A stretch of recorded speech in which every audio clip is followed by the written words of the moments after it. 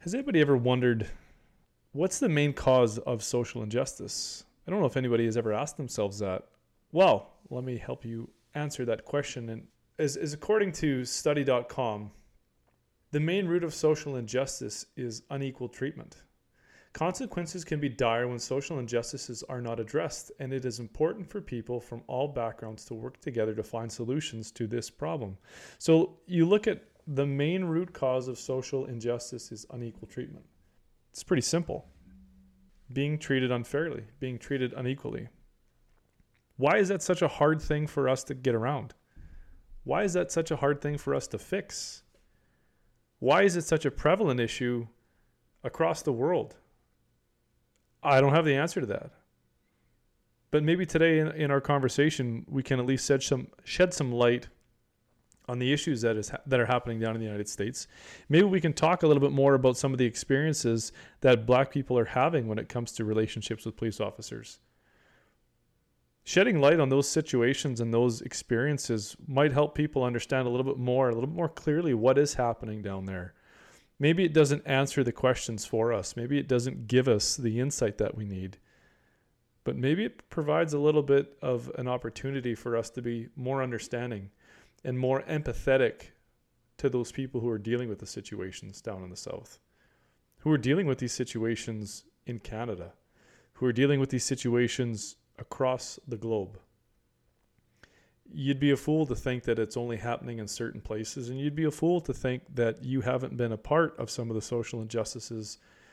Again, let's break that down. What does it mean, or how does it cause? It's caused by people being treated unequally. I think we can, if you give yourself an opportunity to reflect back on situations and circumstances that you've been involved with in your life, I would think you'd be hard pressed to find a circumstance where you haven't been or haven't treated people unequally. I think that's a fair assessment.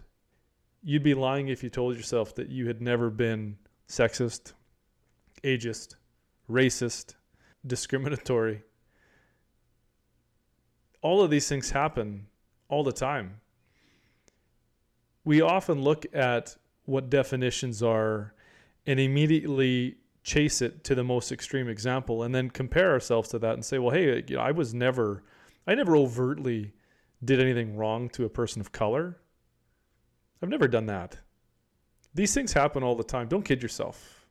Don't kid yourself for 1 minute thinking that you sit on a perch higher than anybody else. We've all made these mistakes. But if we can reflect on that and recognize what it was that we did and figure out a way to change our attitude, to change our mindset, and to change where we or how we approach things, we could certainly make life easier for a lot of people. And we can also support and stand up for the social injustices that we are seeing. Today, the conversation surrounding social injustice is an important one, and I am honored to bring these two guests to the table.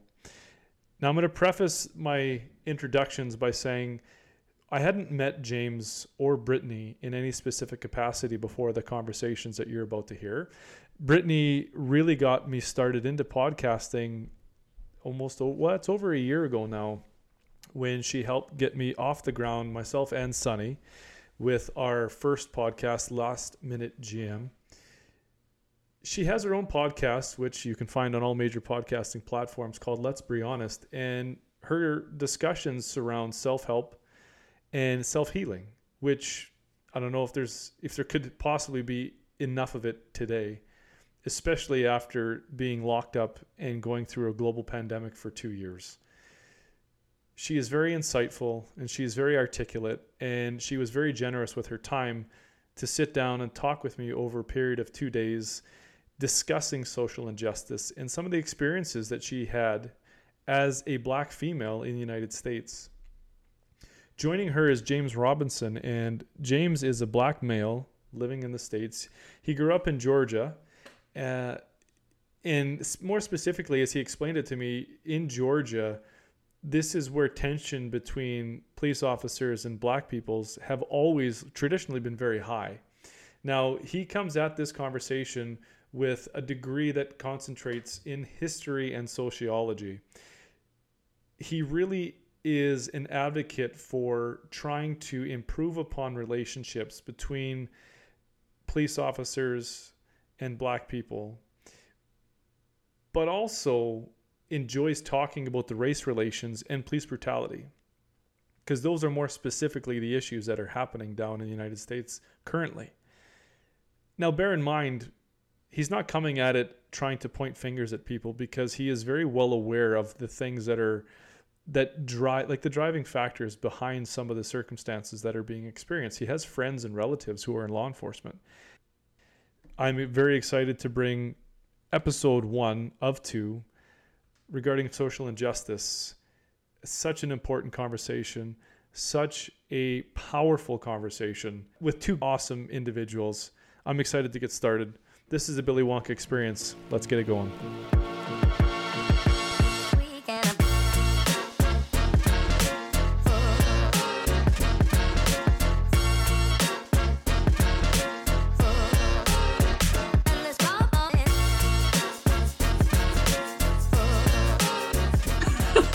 There we go. Here we are. James and Bree, I really appreciate you joining me today. How are you guys doing? Thank you, Daryl. Hey, good morning. Great afternoon. Yeah, right. Three different time zones we were trying to get situated yesterday, and it caused a bit of kerfuffle this morning. Anyway. We got discombobulated. Yeah, there you go. So today, guys, we had talked about this. There's a lot of lead up to the conversation for today, and the biggest issue that we are going to discuss today, which is going to take a lot of time, is social justice, or better yet, the social injustice issues that the United States is facing. It's all over the world, I think. You see it in Canada as well. But more specifically, when it comes to Black people and the issues that you guys are facing with systemic racism, the social injustices that we've seen over the last little while. If 2020 has taught us anything, it is that as a society, and I guess as a race, the human race itself just has to do way better than what we've been doing for the last few hundred years. And we've made a lot of strides. I think, if anything, in 2020, it's made us really sit down and reassess where things are and how we have to adjust. But let me ask you, James, when you think about social injustices, what's the first thing that you think about? Well, first, thanks for having me and Bree both on the show. Social injustice to me is when you have a group of people who have access to resources or acknowledgement in the event that anything happens, the response will be the same regardless of who that person is. So if I get pulled over, say, for example, for speeding, regardless of whether I'm Black, Hispanic, Asian, regardless of my background, my ethnicity, I don't have to worry that the outcome will be different because of what I look like, that we'll all have the same experience. And that's just one example with law enforcement. It could be with anything. It could be access to being able to live in a certain community. Social means the group of people, right? So the justice or injustice means the amount of fairness that goes into how that group of people are treated. So for me, first thing I think about is, will the experience, the outcome be the same regardless of the individual? Okay. So Bree, would you say that in all facets of life, social justice is prevalent, but no more prevalent than it is dealing with the police? Let's see. How could I say this? Again, thank you for having us. I do feel as though police actually get away with a lot. I think it's been going on. I think that now with, again, cameras, video cams, everything can be presented and everybody can actually see it. So I think that now we're getting a chance to see things on a deeper level rather than back in the 1980s where, cameras weren't a big thing. So I do believe that with everything going on, I feel as though, accountability needs to be put in place. And I think that everybody should be treated equally. And I think that's what Black people want in general. I think that's what we've been preaching for a while, just being treated equally. And I think as a human race, I mean, we all want that, right? Whether you're experiencing mistreatment in law enforcement, or if it's misrepresentation, if it is in the education system, whatever it is, I mean, everybody wants accountability to some degree, and we want that fairness to be something that is held true. Because the one thing that keeps coming around when I hear about injustices that are going on, I think the biggest issue that we face, in addition to injustice, is empathy. Right. There's a lot of situational factors that play into different people's experiences. And you know, like, I mean, let's talk about a traffic stop with the police, for instance, right? I'm white. I still get nervous getting pulled over by the police. And I think that's just because of the authoritative figures that they are, or that what they represent in society. But my fear isn't that I'm going to be shot. But, you know, regardless of what that officer is facing, there's got to be some empathy for that person, because you literally only experience, what is it, a 5 to 10 minute transaction with that person. Right. And whatever that experience is can completely derail or propel that person's day from that experience alone. So, yeah, you know, you think about getting pulled over, and I mean, for me, I don't worry about being shot, but I mean, how many times do you guys think about that, being pulled over by the police, that the reaction to your actions is way more severe than what it should be? Right. And I think for me, because I know we kind of touched on it yesterday, just talking in general, you know, I've been pulled over as a Black woman, and I don't have anything in the car. I'm not, you know, I'm perfectly fine, and my heart has dropped. I think if I have to think 360 and I have to think about everybody as an officer, you don't know what's going on. Like, you don't know what's on somebody's brain. But then as a Black person, I don't know what's on their brain. I don't know what type of mood they're in. I don't know, like, you know, if they're having a bad day, if they're having a good day. And so I think that it's scary for both parts. And that's just me talking from a level of, I wanted to be a police officer. Like, I was getting ready to go into the police academy, and I had so many people talk me down. Like, no, right now is not a good time to be a police officer, you know? So I can look at both sides. But I can also, like you said, just your example, you're not worrying about getting shot. I think as Black people, because we are now, it's like we're getting adjusted to that's what our life looks like when we have an encounter with with a police officer. That's just, our anxiety gets hyped up. We don't know how to feel, or we don't know what's going on in their head. So James, would you say that in the last, I don't know, what can we say that social media has represented or it has impacted society? Like 10 years, 15 years? Has it had that big of an impact for that long? Yeah, I would say since 2004-ish. Okay. You know, that's when Facebook seemed like it started to take off. I remember then Facebook required you to have an EDU account. So that was specifically for students. And then before that, I guess it was MySpace for a little bit of time. Okay. Yeah. But social media has definitely driven things. So if you think about circa 2004, then has the issues that you face, do you feel as a race of people, gotten worse or better because of social media when it comes to the social injustice issues that you face? And let's just speak more primarily to being pulled over by police. Have things gotten worse, better, or have they changed at all because of social media? I think the attention has shifted. So when you talk about social media, I don't think that it just started in 2004. I think that sort of is the new I guess pace that we're going at. Because if you think about the Emmett Till situation, Jet Magazine would have been considered the equivalent of a social media at that time. So that, you know, for those who don't know, you know, Emmett Till was someone who was, you know, brutally murdered by a group of white men. His face was beaten to the form of unrecognition. And the mother said, we're going to have an open casket funeral, because she wanted the world to see what was going on behind closed doors. When that happened, the entire world literally was able to see what racism and white supremacy looked like in America.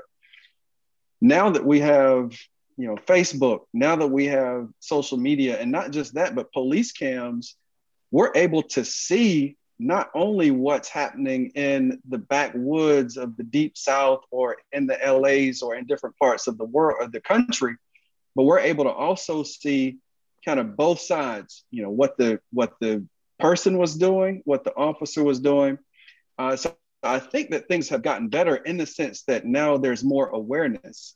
Now, does that mean that there's still not a problem? No, we still have a problem. It just means that now we have more resourceful information to say, wow, this is the conversation that's being had by the law enforcement before and after the shooting. Mm-hmm. Now we are able to see what it looks like in, Haralson County, Georgia, or in Carmel, Indiana, or any parts of the country now when law enforcement has an interaction with an individual. So we used to only rely on what the police said, right? Yeah. The officer gives their announcement. Well, now you see people, as soon as someone's being pulled over, they have their cameras out. Yeah. And they're recording. And it's a form of accountability. So I would argue that things have improved because there is a degree of accountability, and that things have improved in the sense that now people are aware of what's going on.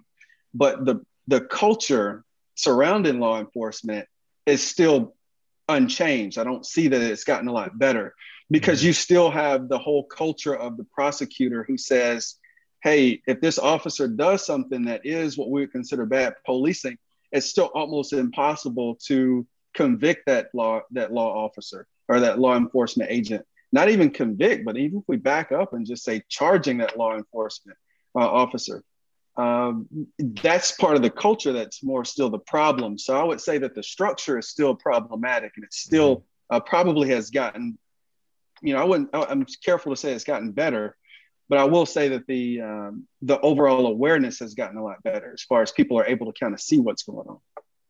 Seems like there's a lot more transparency because of social media and CCTV, right? The body cams, everything else that's happened. I wouldn't say that, it does help with accountability, but there's more transparency, raw transparency, in the sense that we all get to see real time what's going on. Whether you're a bystander watching what's happening, whether it's a body cam of a police officer, whether it's somebody inside a vehicle recording it. There is no way to hide anymore. And I'm not suggesting that people were hiding before, but when it came down to a police officer's word versus your word, who is more believable at the end of the day? Correct.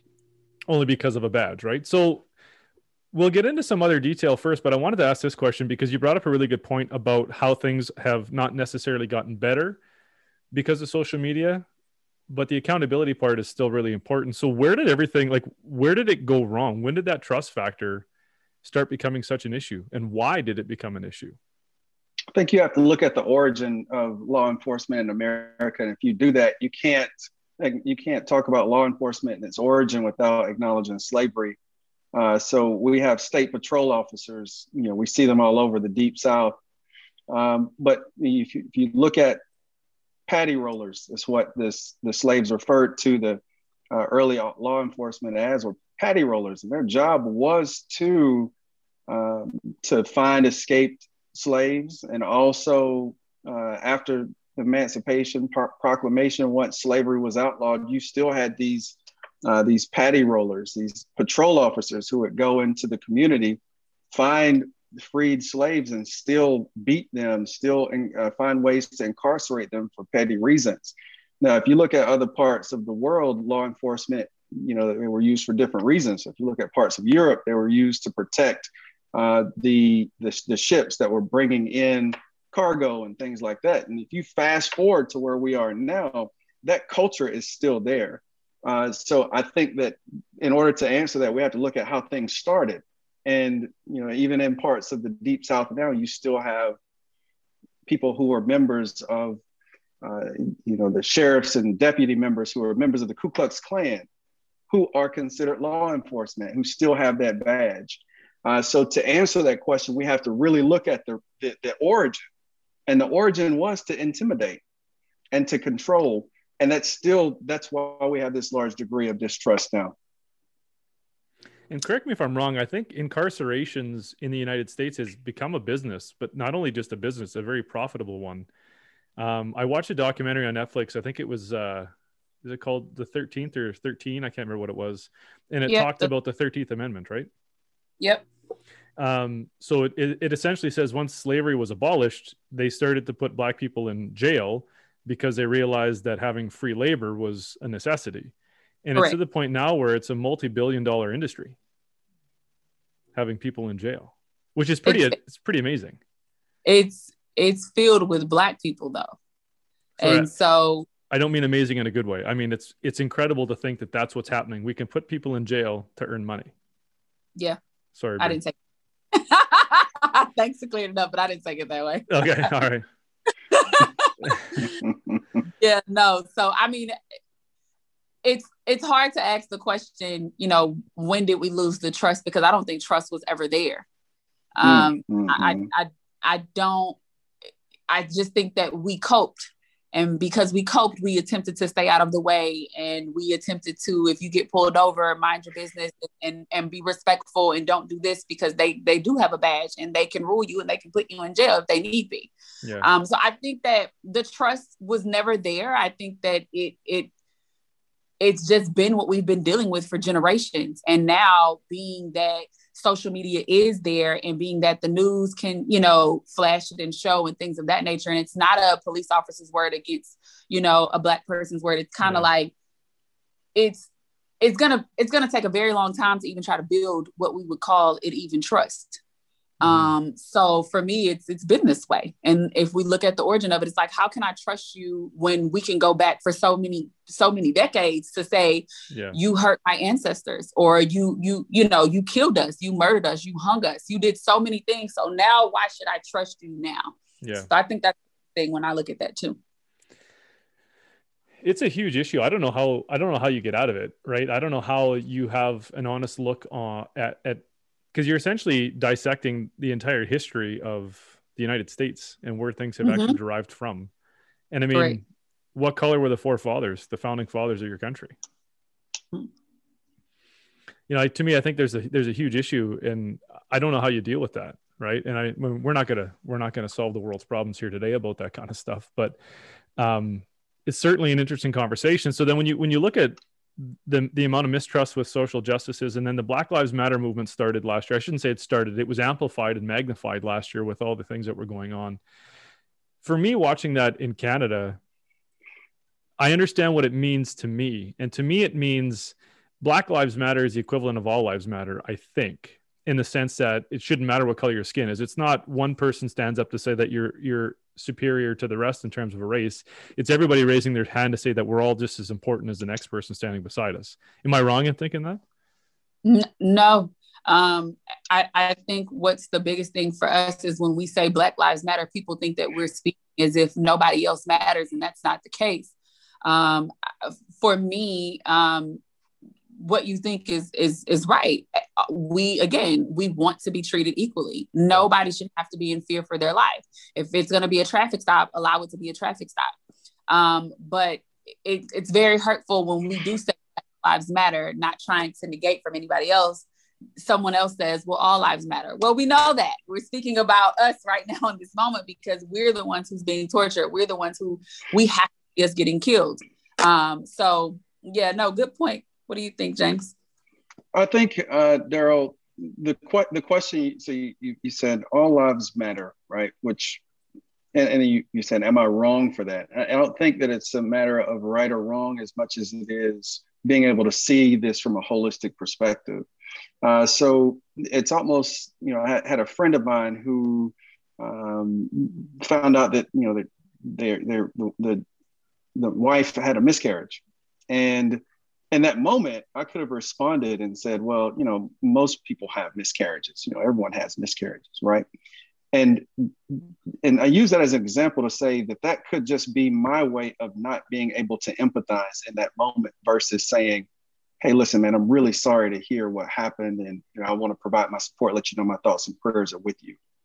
And this is the response that we've gotten when we look at the trials, when we've had the Philando Castiles, the Sean Bales, I think Orlando Grant, think it's his name in Fruitvale Station, when someone is killed, if they're murdered, their life is taken, you hear the voice of not only Black people, but all nationalities now saying, yes, Black lives do matter, because we do see that there is an inordinate amount of Black people who are dying at the hands of white police officers. When you see that number of people that are dying and you calculate how many are unarmed and how difficult it is to hold law enforcement accountable for what they're doing, now you have to say, my left arm is broken. Yes, the other limbs that I have are fine, but I have to put more attention on this left arm. And when you see me and you see that my arm is in a sling, you don't say, well, all your other limbs are important and they all matter. You say, hey, what happened to your arm? What's wrong with your arm? What type of treatment are you getting for your arm? So the same thing happens for us as a community of people. We're brothers and we're sisters, right? So you mentioned empathy. Yeah, I agree that all lives do matter in the sense of the statement. But when we say Black Lives Matter, it's to say that it's long overdue to acknowledge the fact that there are inequalities that have played towards our community, and not just our community, but our psyche. Just like Bree focuses on mental wellness and mental health. We talk about getting pulled over. I don't know many of my white friends whose mom and dad had to sit down with them and talk to them about how to respond when you get pulled over. Yes. I remember my mom and dad talking to my brother and I before we even got driver's license about how to interact with police officers, with anyone in law enforcement. If you do have to go to court, even if it's not to pay a fine. I remember having to, get my driver's license and having a sit down with my parents about how to go in and get my driver's license, because back then we had to go to the court. So I had to go and put on a nice dress shirt and slacks. I couldn't go in there with sweatpants. I couldn't go in there with a t-shirt or a hoodie, even though I wasn't, doing anything that was against the law. I had to go in there with that perception or that image, because I had to, be fully aware of the fact that I am a Black man and that I am perceived as a Black man, and my life isn't put at the same value of a white life. And that's why most of my white friends didn't, when I asked them, say, hey man, did you have that conversation growing up? And most of them would say no, but I still respected and I feared the police. And there's nothing wrong to respect and fear the police, but it is a complete problem to be completely afraid and to have, like Bree said, almost having a panic attack and anxiety stricken when you see those blue lights behind you, because you know that, I'm more likely to get 3 times more likely to get killed by a police officer compared to a white person. This isn't just something that's made up. This is actual fact. This is statistic that, I am more likely to get murdered, get killed, shot, or lose my life, however you want to look at it, compared to a white person. So yes, all lives do matter. But as a Black person, someone has to shine the light on the problem and say, hey, look, that broken arm, we need to look at it and see what treatment we can put in place to really say that all lives will truly matter when Black lives do matter. It's a really interesting take on it. Like when you talked about having conversations with your parents, why do you think it was that you had to have the conversation specifically about interactions with the police? I mean, to your point, I mean, yes, you are a young Black man who, it's sad to even think about your life having less meaning than a white person's life. But why did those conversations have to be something that happened? Like, was there experiences in your family's lives? And I mean, if there was, and they were bad, I don't want to bring it on you to talk about it, but more of a general question, why is it that you have to cover off on those points with a young kid going to get their license? Like, that should be a happy time for you in your life.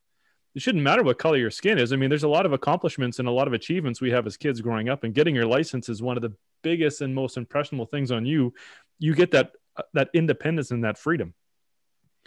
I jumped into and I ran with my freedom. It sounds like you went into your freedom handcuffed. Yeah, I wouldn't even say that, and I want to make it clear. I have friends who are law enforcement, right? I have, and all law enforcement is not bad. I'll make that very clear. Yeah. Right. But the key thing that you mentioned earlier is trust. So the very first time that I was pulled over with my brother, it was a simple speeding ticket. My brother was speeding. We were nervous, but we knew how to respond. Mm-hmm. Keep your hands visible. Yes sir, no sir. Make positive eye contact, but don't make eye contact too long because it can come across as combative. Comply as much as you can, but also just try to keep it short and sweet. So the reason why I believe that we have to have this, this perspective or this approach is because when you look at history, it goes back to accountability. If an officer does something to me, it's really going to be my word against theirs. And anything that I say can and will be used against me. It can and will be used against me. So the Miranda right in and of itself creates this division between us, to where I'd love to talk to you and have interaction, but I also know that you have a quota to meet. I interviewed a law enforcement agent maybe about 10 years ago, and we had this really awesome conversation. And she said, hey, listen, we have a quota. I have a goal. My quota is to apprehend so many people. And if I don't apprehend so many people, then I may not get the next promotion that I'm supposed to get. So now if you're pulling me over, and then I also have friends of mine who have had even more telling experiences. And probably the most questionable one I had was I was pulled over. I was told to take my hoodie off. I was on I-20 out in Georgia. I didn't think anything of it. I said, all right, I'm going to take my hoodie off. I'm going to go home and I'm going to mind my business. Now I thought about it. He didn't pull me over for speeding. He didn't pull me over because of my tag light. He didn't pull me over because I didn't have a seatbelt on. He literally said, hey, listen, you have your hoodie on. You need to take it off. Now, this was in 2002. I was in high school at the time. I was a junior getting ready for prom. And he tells me to take my hoodie off. Now thinking back, that was an illegal stop. You can't pull anyone over and tell them to take their hoodie off. So I think the reason why things are the way they are is because if you have any conversation with anybody, you look at the culture and you realize that there's already systems in play that makes it difficult for us to be able to correspond and interact with each other. And again, all law enforcement is not bad, and I don't believe that they are, but there has to be a real conversation about what do you do when law enforcement's not being held accountable for what they're doing. And it's not just men. I mean, Bree, Black woman, I know that, it's not just us as men. I mean, it's Black people in general, it's women as well that have the same experience. So I want to ask you something about that, but before we do that, we're just going to take a quick break.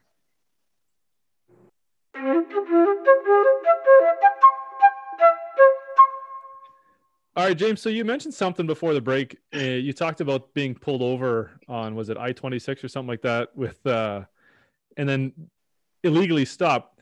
I mean, I don't know what constitutes an illegal search, but having an officer pull you over without justification and then telling you to take off your clothing, that sounds like an illegal search on top of an illegal stop, isn't it? I mean, I would guess so. I don't know, so it wasn't a search. He literally just pulled me over and said, hey, look, you need to take your hoodie off. It was daytime. I remember I was going to get fitted for, we had prom going on at the time. It was in 11th grade. He told me to take my hoodie off. And at the time, I didn't think as much about it until as the years passed, I thought more about it. So, I don't think that was right. Well, and, what month was this? This was during the spring. So was there a law in Georgia where you can't wear a hoodie in springtime?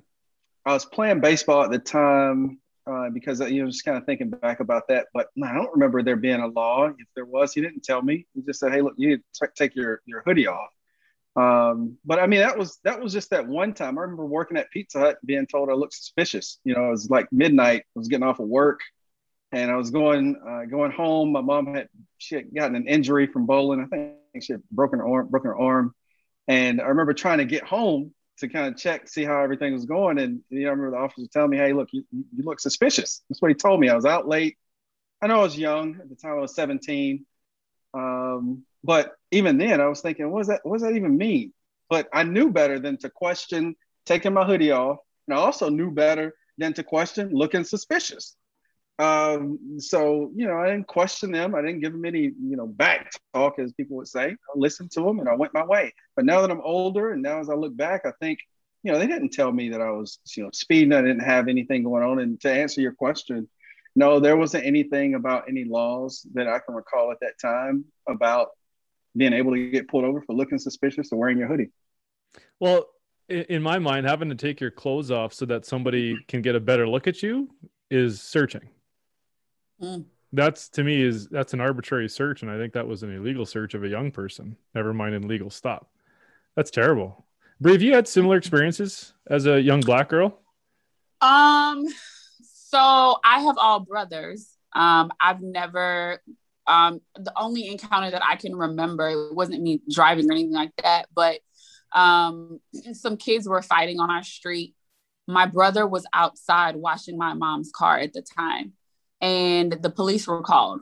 Obviously the call that came in was kids were fighting, and the police automatically pull up to like our driveway, and they approach my brother. And I remember my mom, we had like this big like window to where she could always see outside in the driveway. And so when my mom saw like, why are the police, in my driveway, she kind of went outside and said, hey, what's going on? I was like, oh, we had a disturbance. Kids were fighting. We're just trying to figure out. And my mom was like, well, no, that's further down that way. And even her still saying, no, it's down that way. They still were trying to make it like an issue as if my brother was involved, but my brother wasn't. So that was that, one encounter. But other than, I think I've probably in my lifetime, I've been pulled over twice. One was on my birthday. And I remember the guy was like, oh, you did a rolling stop. I probably did, but other than that, he's like, oh, okay. License and registration, took my driver's license. You see, it's my birthday. Fine. I'll give you a warning. Mm-hmm. But like James said, just being able to know, like, let me just give them everything that they want so they can go on about their way. That has always been in the back of my mind. Let me not give lip. Let me not say anything back because I don't want to disturb you. I think now a lot of people with camera footage, because a lot of people know their rights and they are knowing the laws, they are now questioning and saying, hey, why did you pull me over? Is this a valid reason? Do you have anything to show that it's okay for you to do this? So I think because a lot of that is going on, I think that pushes officers to also kind of be a little combative or take it personally. So it's interesting. That's such a good point. Go ahead, James. Go ahead. No, I was just going to say that's such a good point. Brittney, when you mentioned your rights, because you're right. You may say that, hey, look, I have the right to, record or do this, but then you think at what cost? And it takes bravery just to exercise your right. And that you just made me think about how crazy it is to have to be bold just to exercise that right, because you can look at what the repercussions could be of that, because you could see in some of the videos how frustrated officers get when someone is just exercising that right, even if they're far away. So, well, the interesting part, you had brought it up earlier, James, too, was that the Miranda rights is can and will, right, be used against you. Mm-hmm. And it's not even a can and may. It implicates you before you're even found guilty, right? And I know that's always been one of the famous things is innocent until proven guilty. But I've always taken the states as being a bit backwards, where you're found you're found guilty until you can be proven innocent. Mm-hmm. The justice system down there just seems like that's the way that it's been instituted, or at least the way it's been executed. The other thing too, I wanted to ask you is, what the hell does looking suspicious? What is that? Like, what is looking suspicious? That because you're a young Black man, was it because of the clothing you were wearing? Like, were you wearing like a long black trench coat with like your hood up and you had like goth makeup on? Like what made you look suspicious in the moment that justified somebody telling you the same thing? It was cold. It was springtime in Georgia. Beautiful all 4 seasons, but springtime in Georgia, it kind of starts off a little cold. And I remember having a burgundy hoodie on up top. And I know that I was leaving baseball practice, getting ready to try on my prom suit, my tuxedo. So I probably just had on some some shorts, some pants or something, but I know I had a hoodie on up top.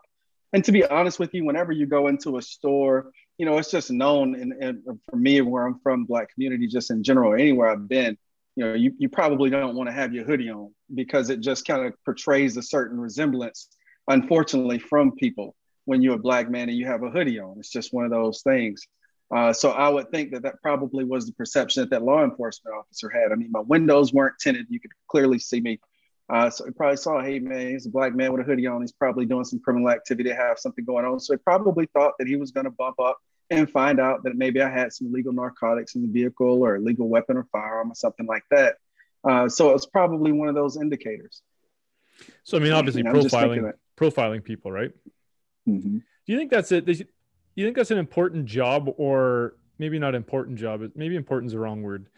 Do you think that is a necessity in law enforcement, that in order to be able to do your job properly, you have to be able to adequately profile people? I think it's okay to profile. I mean, it's necessary if you see someone with a trench coat on in the summertime. Yeah. I worked in retail, and you know, even in retail, we said, "Hey, look, let's. This is how you identify suspicious activity." Right. But there's also a necessary. There's also a need to be able to identify your biases.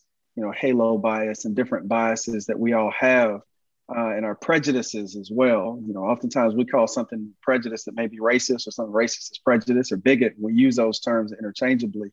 But I think that if we're able to say, "Hey, look, what is it that makes this person suspicious?" Mm-hmm. Is it because he's been walking up and down this street for 15, 20 minutes?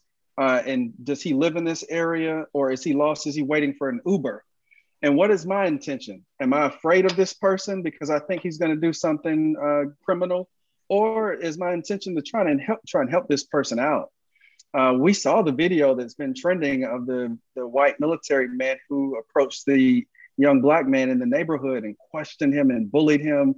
You know, what was it that he saw in this man? You know, from my eyes, I just saw that he saw a Black man and just felt like he should intimidate him because he didn't think that Black man should be in that neighborhood. So to answer your question, I think profiling isn't necessarily a bad thing, but the intention is what we have to really look at. I agree. So, Bree, do you think that people are profiled equally? And what I mean by that is, like, if a police officer were to see, in your experience, to see a white kid driving a car with his hood up, or a white kid walking at 11 o'clock at night with a hoodie on, does he get approached the same way as maybe a Black man or an Asian person? Absolutely not. It would be easy for me to say yes, but I'm going to say absolutely not. Of course, they're going to approach, you know, if a white kid is walking in a neighborhood, they're going to approach you. Hey, you need any help? Everything okay? Are you lost? I think, again, that profiling is more so what consciously, like, what are you feeling as to why you feel like you have to approach people differently? Mm-hmm. Why is it that bad people get this rap, like, oh, we're always negative, or we're always doing something that we don't have any business doing? Everybody's not like that, you know? Yeah. So I would,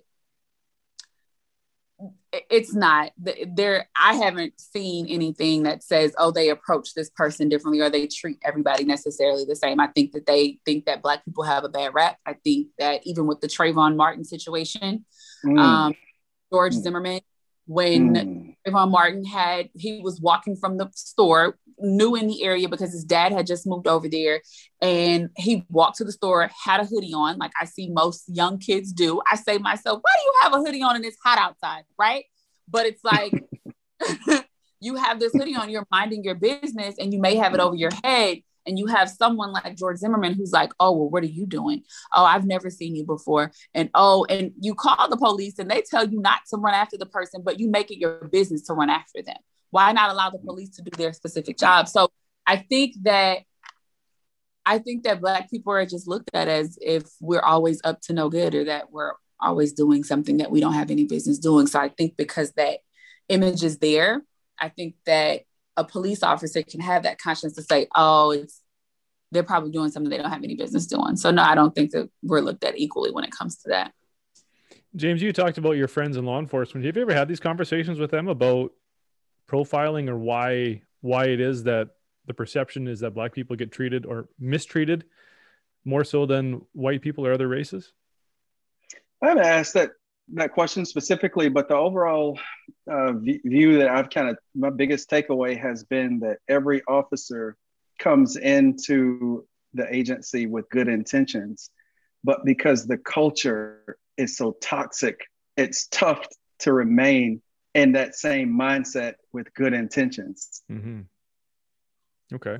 That's what it sort of boils down to is and to be clear, I've had multiple interactions with law enforcement, from being in marches where we were providing them water and snacks. I've been pulled over for force speeding and not having my seatbelt on, and just having a pleasant interaction. A couple of weeks ago, I was pulled over for going 10 miles over the speed limit. White police officer pulls me over. We actually had a decent conversation. And I thanked him for being so pleasant and polite. And he thanked me for complying and being so easygoing. So there are these good experiences and positive experiences. But whenever it's a negative one, man, it carries so much weight. It's unbelievable how you continue to have this fear in the back of your mind as to, hey, man, this thing could easily go left really quickly and really easily, like Bree just mentioned. So you just never know. When you think about the amount of things that have happened in 2020, I mean, there's one overarching issue that, well, I guess multiple ones, but there was one overarching instance that happened in 2020 that really changed the complex of social injustice and the issues of systemic racism. And I like the way that you worded it the other day, James. I think we talked about Thursday or so, and you compared the Derek Chauvin trial and the George Floyd killing to its relevance or the amount of impact it had in society in relation to Rodney King. Do you remember what you had said? Like, can you go over that again for me? Yeah, I mean, at the time, we're talking about the Rodney King trial, the situation, the O.J. Simpson case, and the Chauvin case. And I remember that I remember the O.J. trial. I remember you going to barbershops. I remember classrooms, teachers, they had that on time. And I remember them saying that was the trial of the century.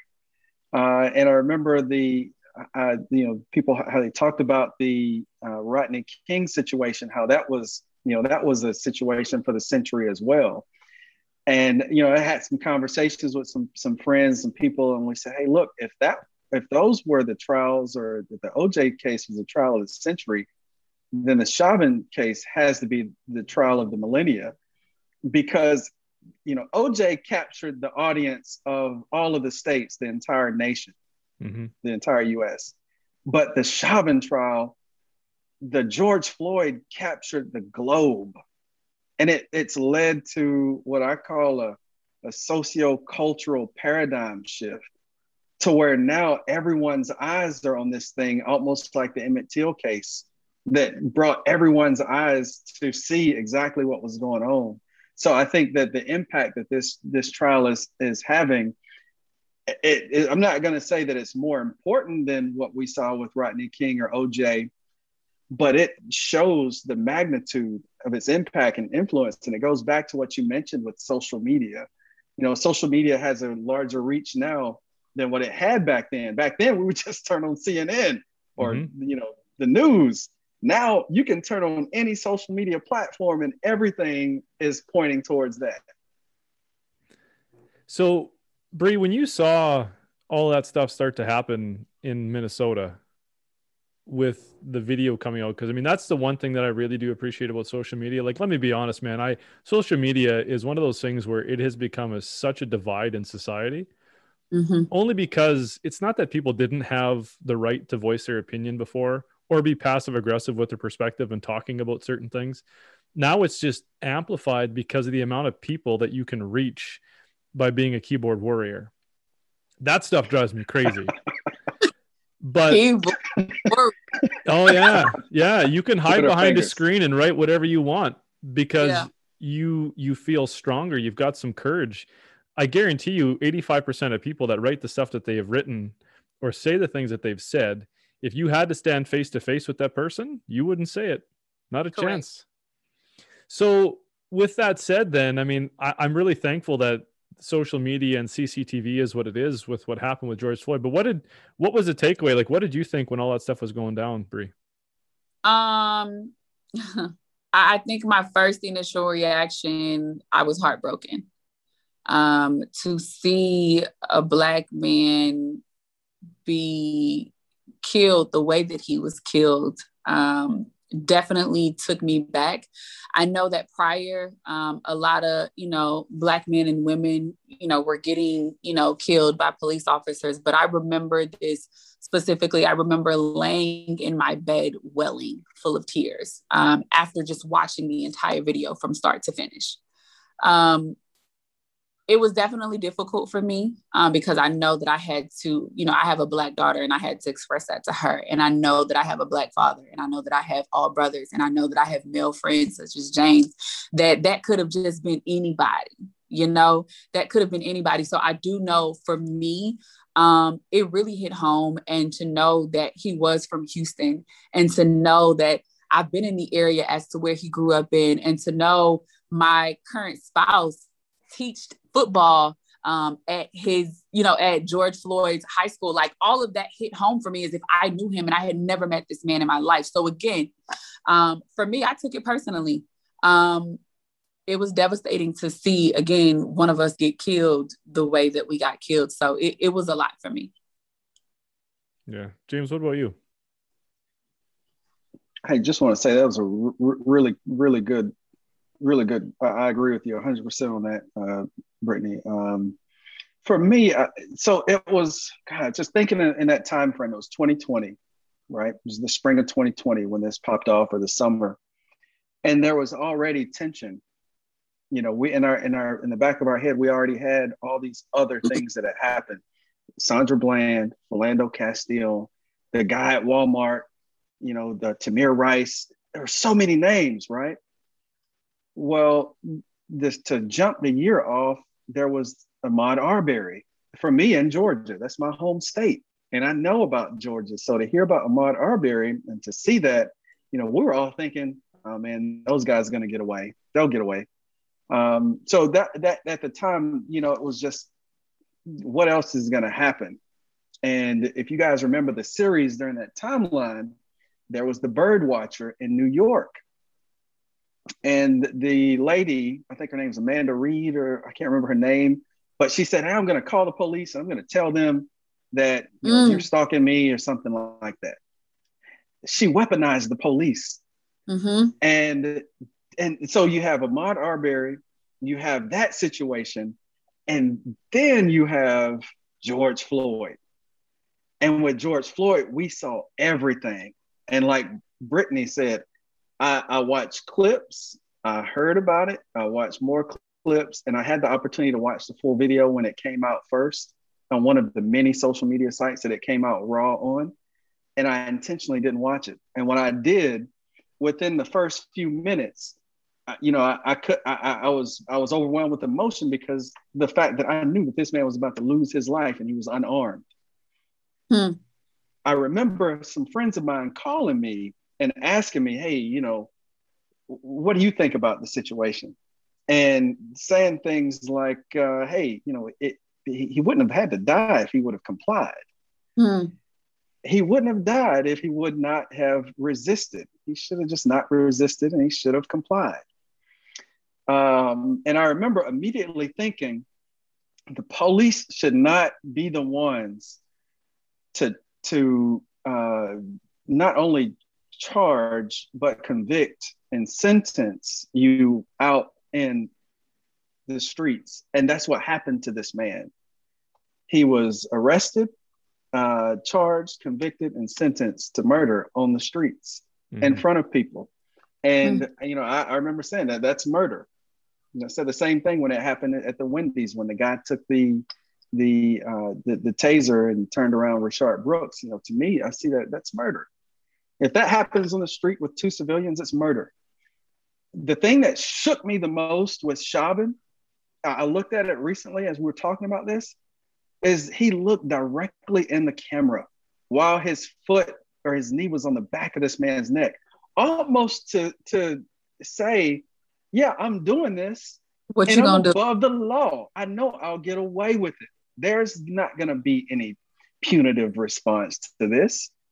And that's what made this so huge, is the fact that he could potentially get away with it. We were all on pins and needles looking to see what's the response going to be to this. And it's because for so long we've been able to see officers get away with situations like this. It wasn't the body cam of the police officer that was the damning evidence. It was a bystander who had their cell phone. So this is what's going on in the back of my head. There has to be some type of reform. There has to be some type of regulation. There has to be some type of overhaul of how we hold police accountable. And there also has to be some healing for the way in which we interact with law enforcement, because truly all of them are not bad. But that Chauvin trial definitely, to answer your question, my response was one of, okay, now everyone sees this, and this is an opportunity for all of us to see the same thing and try to come to a healing resolution so that this doesn't continue to happen. Mm-hmm. Well, I just wanted to start off by sending you my thoughts, because I don't know what that's like to see my people get shot and killed or murdered every single day. I don't deal with death well, especially when it's family. But to see that happen day in and day out, I mean, we don't see, when I say we, I mean Canadians, we don't see all of what happens every single day. It's like in the United States, there's more mass shootings or mass killings per year than there are days in the year. Yep. And we only hear about a couple of them. And George Floyd, when it first happened, it had such a huge, it just brought up a lot of emotions for a lot of people. And I think in a good way. Like, I think it was a really good thing to have conversations about what had happened. I'm just really sad to see it happen only because somebody lost their life. Like, I mean, that always seems to be the case, is we start to analyze and we start to actually dig in on important topics in life after something bad happens. And it's just so unfortunate that that's what we leave it to. I do want to ask, though, do you think that the situation with George Floyd had anything more to do with the fact that this cop didn't give a shit? Do you think that the situation would have been the same had George's skin been white? Do you think that this had anything to do with George's skin color, or did it have anything to do with this cop just being an asshole? I'm going to say both. Yeah. I definitely think, like they said in court, oh, he was having a bad day. Fuck that. We all have bad days. But I think that he was an asshole. And I think that because George was Black, he wanted to prove a point. Just like James said, I'm going to look in the camera and let you know this is what I'm doing and what are you going to do about it. Mm-hmm. So I think it's both. What do you think, James? Yeah, I was checking out a really interesting statistic, and you actually just hit on it, Daryl, and it's from 2013 to 2019, according to Mapping Police Violence, 1,000 people are killed by police per year in the U.S. That's how many people are, like you said, it's way more than the days in the year. 1,000 people per year, right? So over the course of 6 years, over 7,600 people have been killed by police officers. Now, here's the cool thing, or not the cool thing, the crazy thing is 95% of those officers were charged, and 48 of those were convicted out of 7,600 killings. All right. Now, here's the thing. The leading cause of death among young Black men, number six is interactions with police officers. They're Black. So I'd love to say, when folks say that, hey, look, I don't see color as a law enforcement or whoever you are, but we can't ignore the fact that it is a burning building. It's the equivalent of a burning building, and you don't just walk by. Right? You see a building burning, you don't just walk by. If there aren't fire people out and somebody responding to it, you say something needs to happen. Mm-hmm. So yes, I will be I don't want to be confrontational in my response to just kind of seem like I'm being a negative Nancy in any way, shape, form, or fashion. But I 100% believe that if George Floyd was a white woman, the case would not have been the same. Just So, wouldn't have been the same. out of curiosity, James, what's number 1 to 3 on the top 3 reasons or the top 3 things causing Black man's death in the United States? You had mentioned that. I'd have to look it up and get back Oh, okay. to you. I thought you had it with you there. That was one that I wanted to just kind of see kind of where we fell in with interactions with law enforcement, since that was the dialogue. But I mean, I would think that it probably has something to do with health, diabetes, and things like that, which is a whole other thing that impacts our community. Yeah. Well, and I didn't watch the video for a long time. And then I decided that, you know what, I'm going to watch this because I think everybody is at least needs to be aware of what happened. Right. And to go back to the point that you had brought up about having that person recording it on their cell phone, wasn't it a youth that was recording that video? It was a young person, I think 17 years old. So, I mean, it's already the mindset of youth to throw things on social media for awareness, good and bad, right? Like, I mean, they live on their phones and I mean, they live on social media. I get it. But when your initial reaction to a situation like that is, I'm going to put this on video and I'm going to put it out there for the world to see. That's such an incredible shift in mentality from where I am right now. Like, I don't do that. Like, I don't record everything. But so, you know, you kneel on somebody's neck for 9.5 minutes. Tell me where ever that's ever been a situation that's been faced where somebody's in handcuffs on the ground and you had to kneel on their neck for that period of time. I mean, you could have murdered somebody. You're in custody now, right? Those cuffs are on. That cop should come off. You're in custody. I don't care if you're fighting or not. You don't need to be on somebody's neck. So how was that ever, you know, you talked about being on pins and needles for the outcome of that trial. How is that ever justifiable? How is it ever justifiable? It's a 5-on-1 fight at that point. 5-on-1. I just don't get it. I don't understand that. It's just, to me, it's just never okay. And so when I heard the guilty verdict, I was kind of like, duh, like 100% it should be guilty. 100% it should be guilty. Like watching, I mean, common sense, right? Like that's just, you can't do that. Like how could you justify watching somebody walk away from something like that? But I mean, with that said, I do agree. It's the trial of the millennia. But I guess the next thing that I want to talk about is where do we go from here? And I say that from a global perspective is where do we go from here? So we'll talk about that right after the break. All right. So with this trial of the millennia, what does the outcome now mean for social justice? I know that's a huge question. So there's probably going to be a lot of input or a lot of different things that can be affected by it. But what does it mean for social justice? Whoever wants to go. Nothing yet.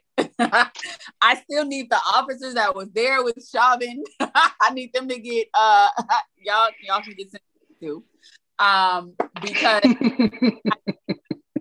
and somebody could have helped out and said, hey, get off his knee.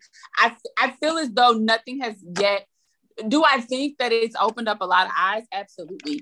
Do I think that a lot of people came together? I was out there protesting when it all first happened, and I was in these protests, and I saw more than just Black people. I saw everybody. So for me, that was amazing.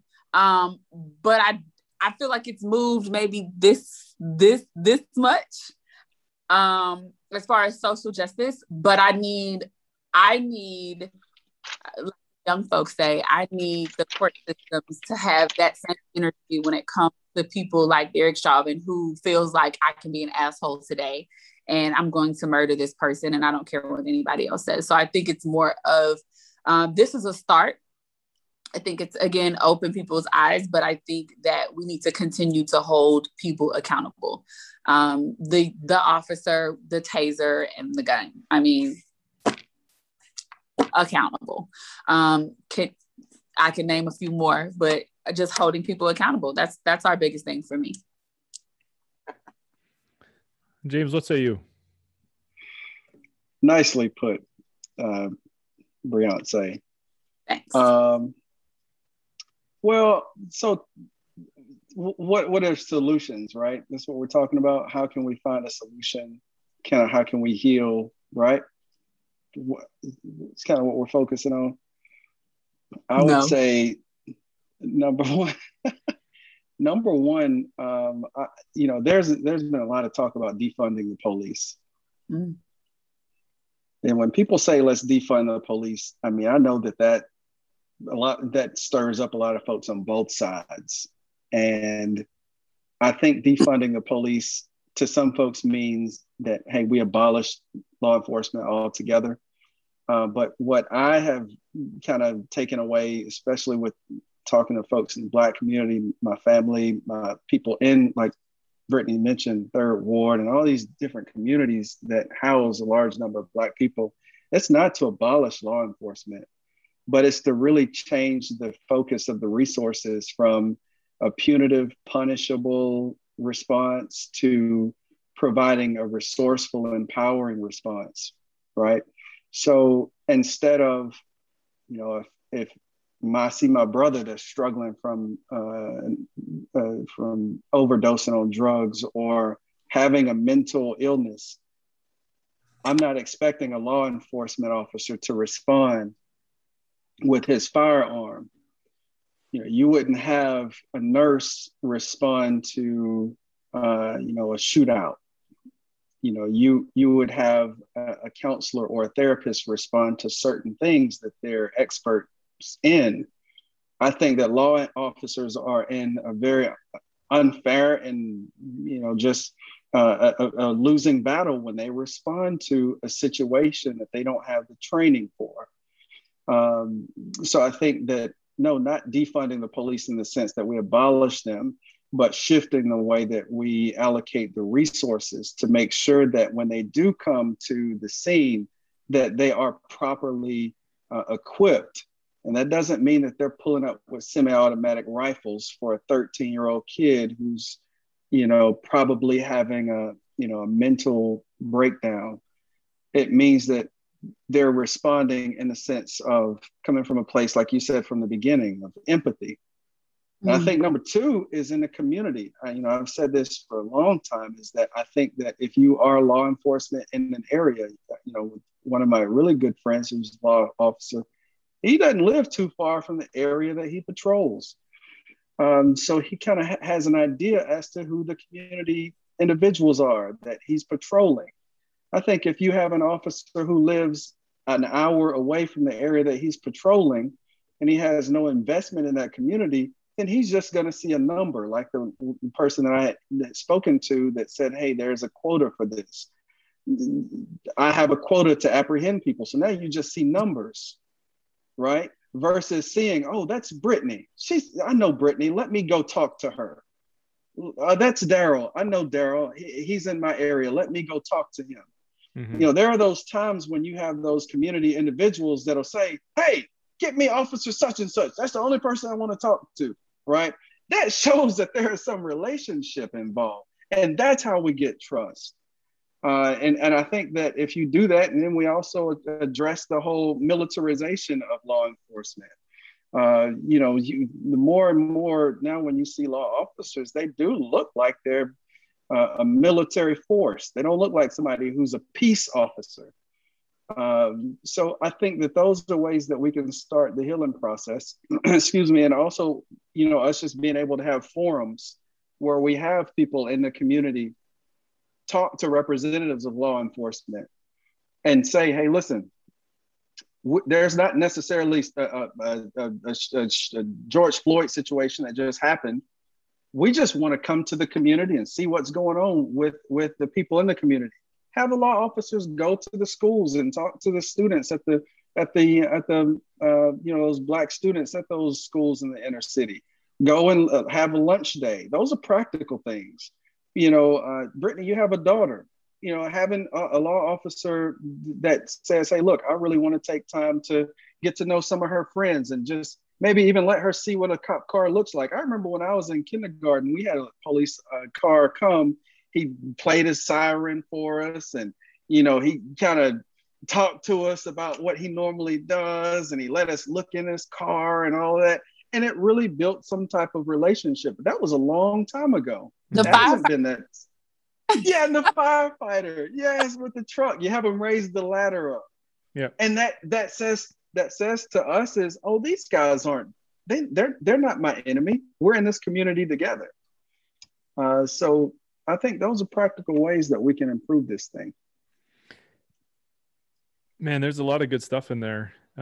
Three things that really came up that I wanted to just touch on real quick. Do you think that Derek Chauvin meant to kill George Floyd that day? Like, do you think that that's what the intention was? Was that he had meant to kill, or was it more so the mindset that he's like, I'm in charge of this situation. I don't give a shit what anybody says or does. I'm in control and I will do as I want to do. And by default, it meant somebody was going to lose their life because of that.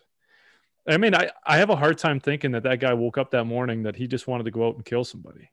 You know, I just think that he let that power go to his head, and it didn't matter what situation he was faced with. He was going to do it the way he wanted to do it, period. I don't think anybody wakes up and says, I'm going to kill, you know, like James has repeatedly said, you know, not all officers are bad. Mm-hmm. Before we knew who Derek, I watched the case from start to finish, and they showed like video footage of him with his wife. I think she was like in a contest with Miss wherever they are. And he had on a suit. He looked like a normal guy. So to say he woke up and was like, I want to murder somebody today, no.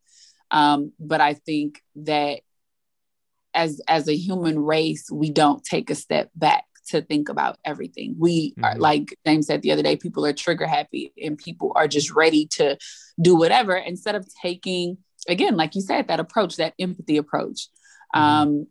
Just watching the entire video footage from start to finish, to me, it felt like even George Floyd wasn't completely in the right state of mind. That's just me being completely honest. So again, to take that approach and say, do we want to call police officers out? Yeah, obviously there was a situation, fake 20 bill, whatever the case may have been. But in this case, it's like, who else can we bring in to try to de-escalate the situation and maybe try to speak to somebody to figure out what's going on? So do I think he woke up and said, I want to murder somebody? No. But do I think that, like you said, that badge, he somewhere in his childhood, he struggled. And that day, I think that, and I'm not a licensed professional, but that day, I think everything went to his head. Yeah, I was doing some reading on Derek Chauvin about his history and stuff like that. I think that, you know, yeah, the guy messed up, man, and he was found guilty of murder, and rightfully so. I put some of this on Minneapolis, though. Like, I feel like they didn't put him in a situation to be successful. Like, with his background and all the stuff that he had going on, you know, like his wife left him the next day. Like, to me, that says that there were so many things happening in the background that people were just overlooking every single day. And Bree, you got kids, you know what it's like. You got to check in with people to find out how they're doing. And if they're not doing well, you need to make sure that you're giving them the tools and the resources that they need to be successful. And that's our job. That's our job. We got to be putting people in a situation to be successful. And if we can't do that, then we've got to reassess on what we're doing. And I think that's, James, where you're talking about defunding the police. Like, I know that whole idea came up north here. And I disagree with the defund the police movement, because I don't think that police have enough of the resources that they need to do the job to begin with. But I think what it has to do with is making sure that finances get allocated in the proper places to make sure that those other agencies are available. And that, if anything, I think police need more money because they need more. What just happened? That was weird. My screen just went black. They need more training. They need more resources to do the job properly. Because, I mean, if they can't go into a situation being able to be, number one, in control of that situation, whether it's verbal communication or just police tactics, then they've already lost. But in order to do that, you need more funding. You need to be able to give people that additional funding for training and to be able to have those things happen. You know, it's a tough thing to look at when we want to get rid of funding towards police, because they need it, I think, more now than ever. Like, I know a lot of my friends up here are law enforcement as well. And, you know, like the ratio of people that they police right now is one officer to roughly every 1,000 people. You know, so now you take somebody, put them in that position, and then you don't give them the training that they need to deal with mental health issues. You don't give them the training they need to be able to de-escalate situations properly. You don't give them the proper tactical training that they need. That's just like that. That's why I say there's got to be accountability all the way up. Like you need to really assess that situation as an organization and be like, are we doing the best for our members or our police officers or our employees that we can? And I feel like Minneapolis did a complete disservice to their community and to Derek that day. And I mean, even the 4 officers, I mean, if you don't have officers that you can count on to stand up in a situation when they see one of their fellow police officers doing wrong, then all 5 of those people shouldn't have been on the street that day. They weren't in the right mindset to make the decision that they should have been able to make. That any normal person watching that going, this is fucked up, we shouldn't let this happen. And everybody that stood around that group of 5 officers knew that that was wrong, but they all knew that they couldn't do anything about it. And that's just a shameful situation. Yep. So the key thing that you said, Daryl, is that they knew it was wrong, but they couldn't do anything about it. Mm-hmm. So in Canada, it could be, yeah, you're the expert on kind of what's going on in the climate there. So yeah, it could very well be that it could be more money that's needed there. But here in the States, I would argue that it's not a need for more money as much as it is a revamping and a reforming of the culture. Because we have money. I mean, when you look at here in Houston, where we are, Texas, law enforcement, they drive very nice vehicles. They have very nice equipment. They have the resources that they need, but it's not being allocated in a way that benefits them and the community. Okay. I don't think that for us, we need money as much as we need to revamp the culture. So if you guys are familiar with Camden's situation, they were the one successful, Camden, New Jersey was one of the one successful cities who actually did defund the police. It didn't mean that they did away with the police. It just means that they revamped what the use of force meant. And once they did that, they saw that the amount of violence that was taking place significantly decreased. And I think that if we did that here in the States, if we look at what use of force looks like and redefine what that looks like and how often it needs to be used, which goes back to your point as far as training, mm-hmm. We have the money. It's just, what are we going to do with it? What if we actually hire more therapists and counselors on the force instead of getting all of the, getting grenades? Why do you need a grenade to police some of these neighborhoods, especially some of these neighborhoods where you're not even coming into contact with people that are, you're needing to de-escalate situations that way. Let's get counselors in the community. Let's get therapists in the community. Let's get people who are mental health experts in the community. Let's do that. Because if you require a law officer to be able to do all of those things all at once, then yeah, that's definitely going to be too much pressure and weight on their shoulders. Yeah, I really like that idea of being able to have the police offer those services. Like, you don't need to walk into a police station just to talk to a police officer. You need to walk into a police station so that you can talk to, like a child and family services employee, or you can talk to somebody about mental health. And it doesn't need to be that they're doing the service for you, but you got somebody there who can actually point you in that direction. And I would say to take that one step further, make sure that those police officers have those resources at their own disposal, right? Like if some guy's going through something, or gal, let them have the resources. I don't know that they do or that they don't. I mean, I just think we've all got to be aware of everybody's situation in life. And yeah, I think that profiling people is a requirement of the job, but I also think it becomes a little bit too much when we think that every person who's doing, who's wearing a certain type of clothing, who has the same style, same color of skin, that they're all doing something bad. That's not what it is. It's coming down to, you're talking community policing, James. You're talking about getting to know the officers in your area. Then if you decide to profile after that, it's because you know who you're dealing with. You know the people, the community, the bad people, the bad hotspots, all these different things. But what happens is they don't do that. And then they don't get taken care of by their bosses. And they have, they were on a bender for 2 weeks because their wife left them. And all of a sudden now they're on the street carrying a gun. And they're said, go take care of the situation for me. That's just a failure, I think, on everybody's part. And I don't think officers well, I know they don't get paid a lot, and like at all. So I can only imagine being in that headspace and having to be put on a street around people or in a community that you're not accustomed to or that you never really hung around, So, I mean, that's why I said I can get both sides of the spectrum, because I did want to go into that space of being a police officer. So I understand that too. Well, I think I a lot of that. definitely see you with the left hand. Come on with it.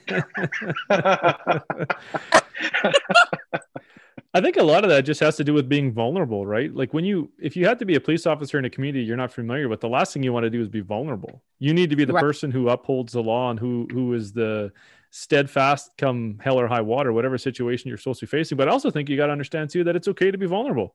It's okay to be weak. It's okay to not be in control when it comes to walking into a brand new community. But how do you do that?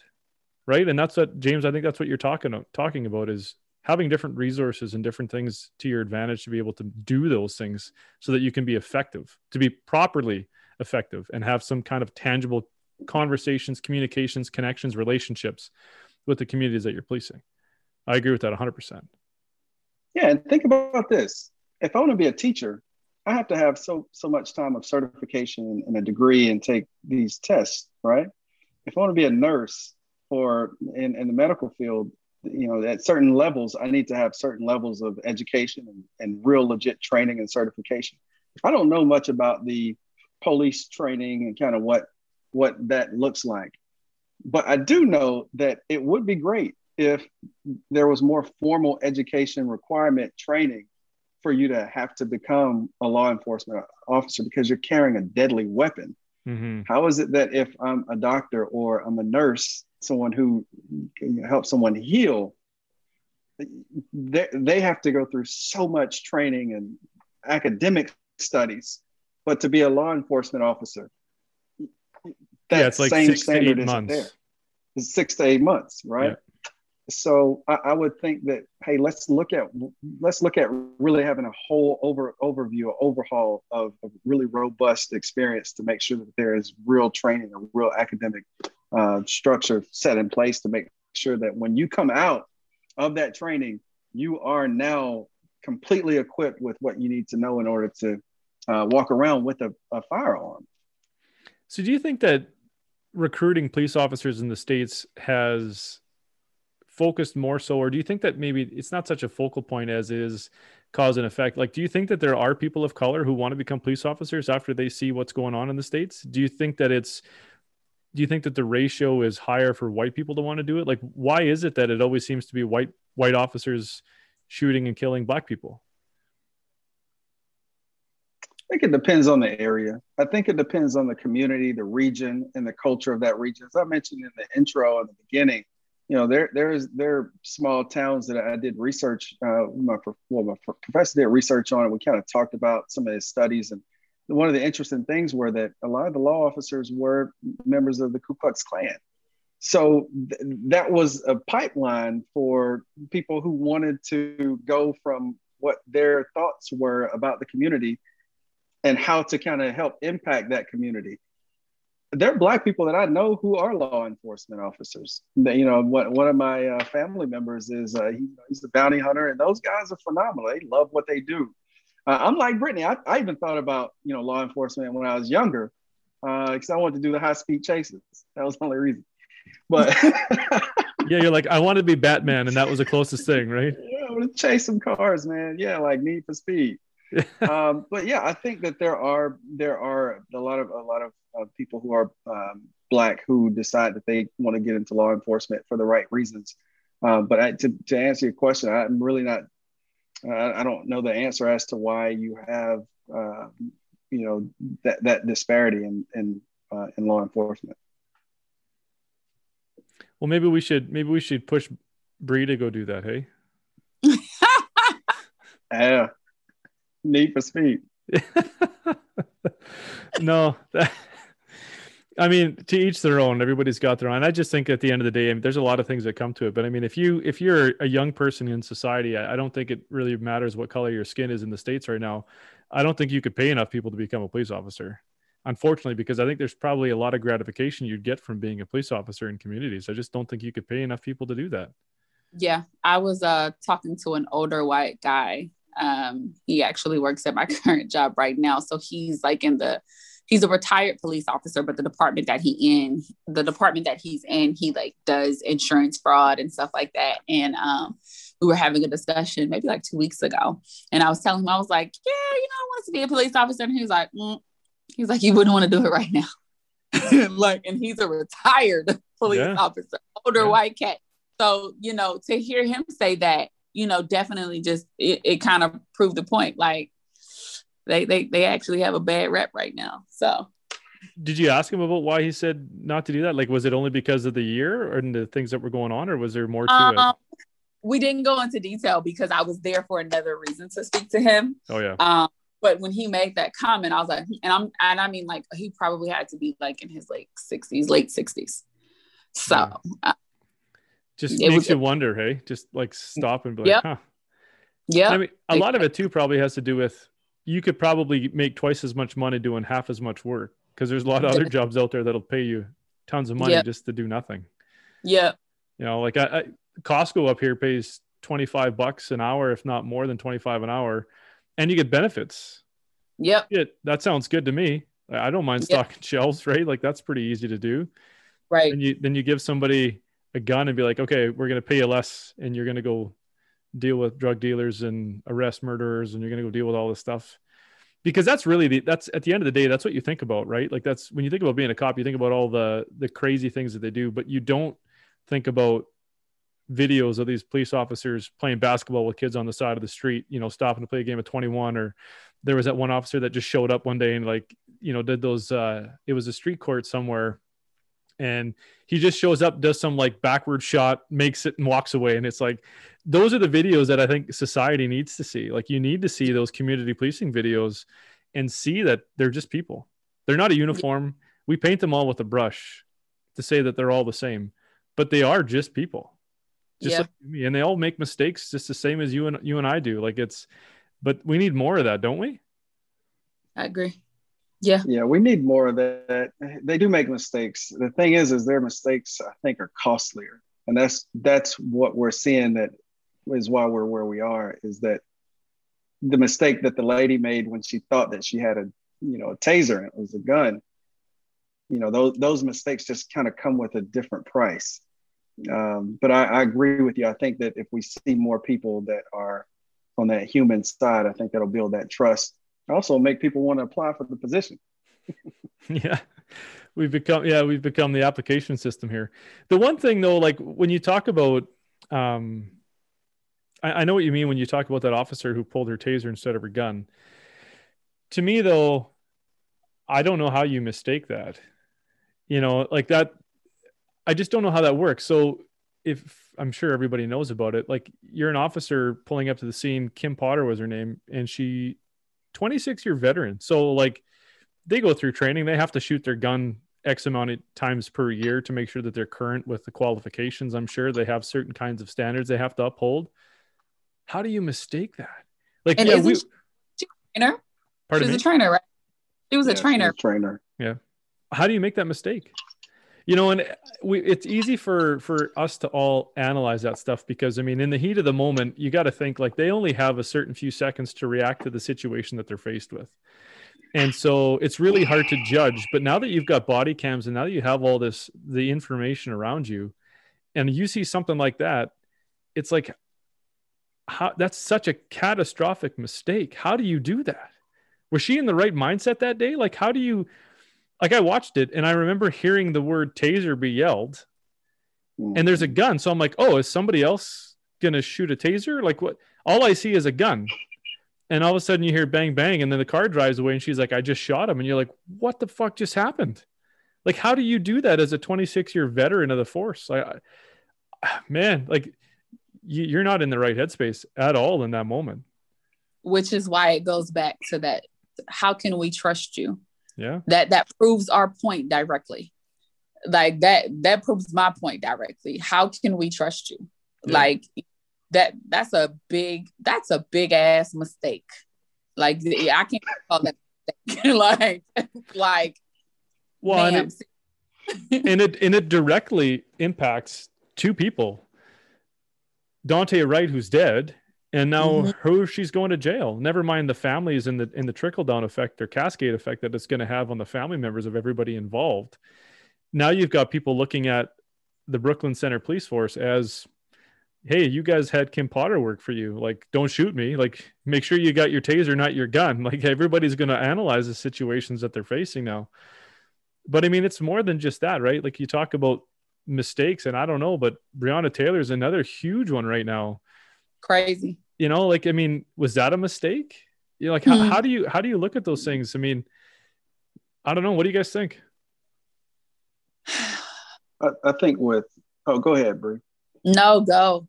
Let me digest. So I think there's a lot to unpack with the officer who thought that she had her taser, or allegedly thought that she had her taser.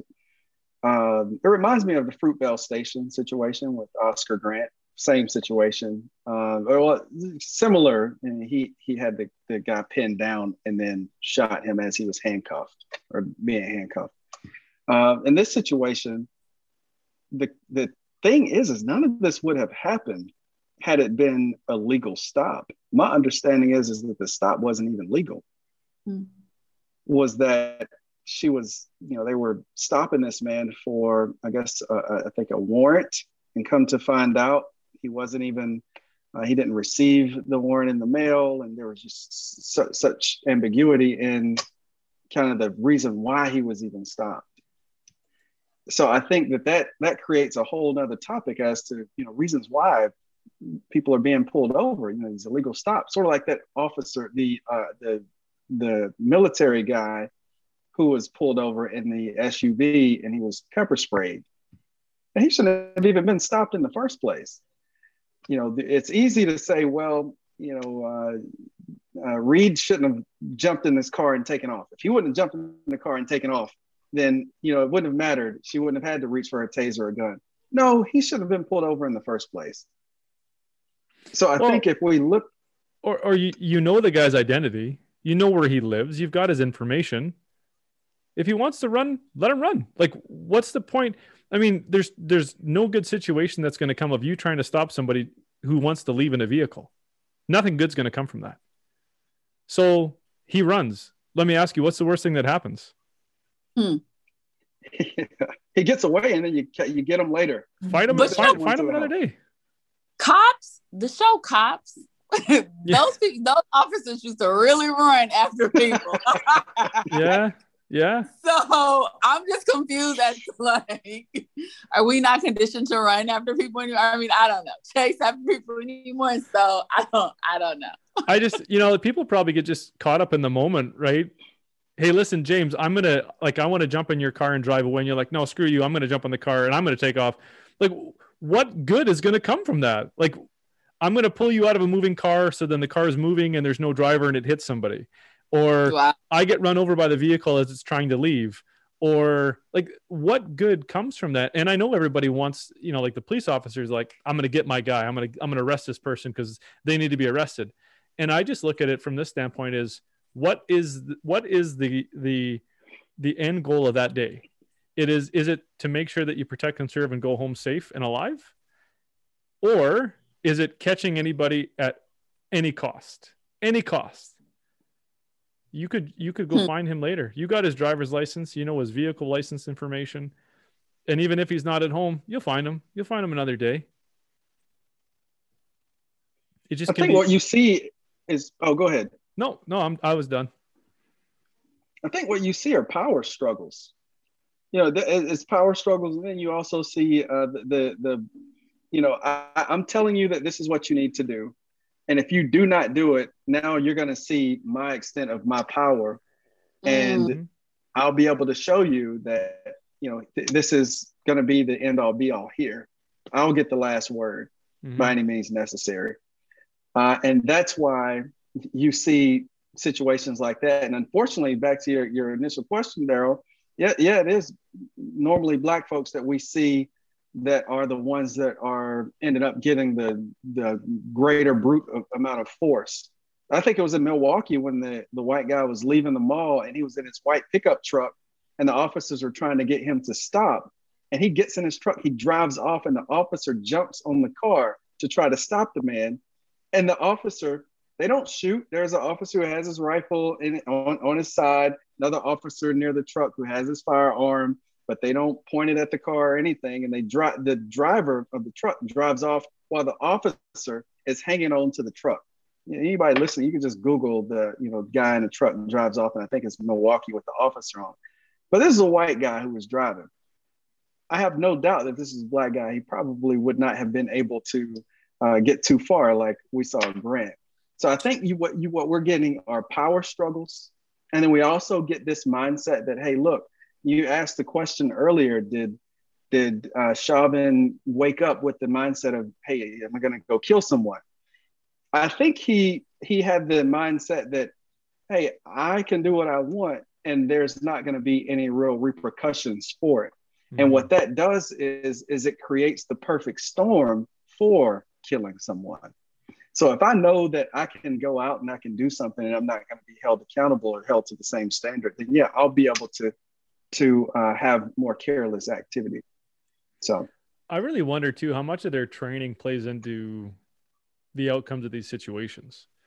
Like how many times did they go through training to go over traffic stops, to go over dealing with people, extracting them from a car properly, how to manage, like how to effectively handcuff somebody. When you're dealing somebody who, Bree, you had mentioned it, George didn't look like he was right mentally at the time of his arrest. Like, what was the training at the time to deal with those kinds of situations? Was it adequate? Okay, so I'm dealing with somebody who may or may not have had a fraudulent $20 bill, and the guy seems like he's just out of it mentally, like maybe he's on drugs or something like that. Did anywhere in there sound to you like you needed to kneel on his neck for 9.5 minutes? I pull over this car and I find out that Buddy's got a warrant and he doesn't want to be arrested. So then he tries to get back in his car and drive away. Well, where does the training in that show that the actions that this guy's taking is directly resulting in an officer drawing her gun or even taser for that matter? Like why, like what's the cause and effect of that? Is there a direct correlation to some of these situations that they're facing that maybe the way that they're implying their force is totally off from where it should be? Because those things just don't add up to me. But then again, maybe it is officer specific. I mean, I don't know.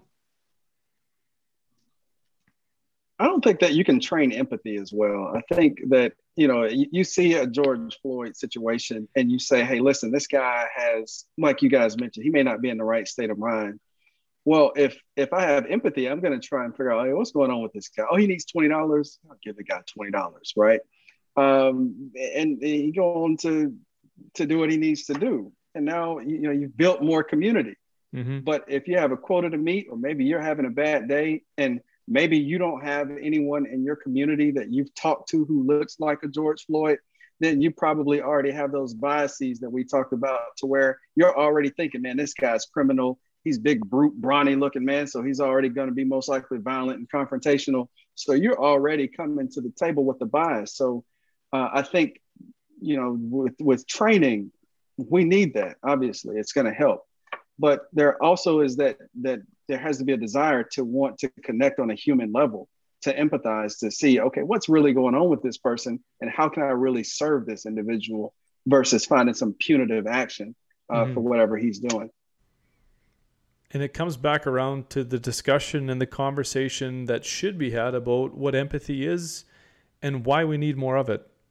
That will do it for part 1 of our talk on social injustice here on the Billy Wonka Experience. Thank you to James and Brittney for taking the time to talk with me today. We are going to be back very soon with part 2. You can find my podcast on all major podcasting platforms. Stick around for part 2 because it's coming to you very soon.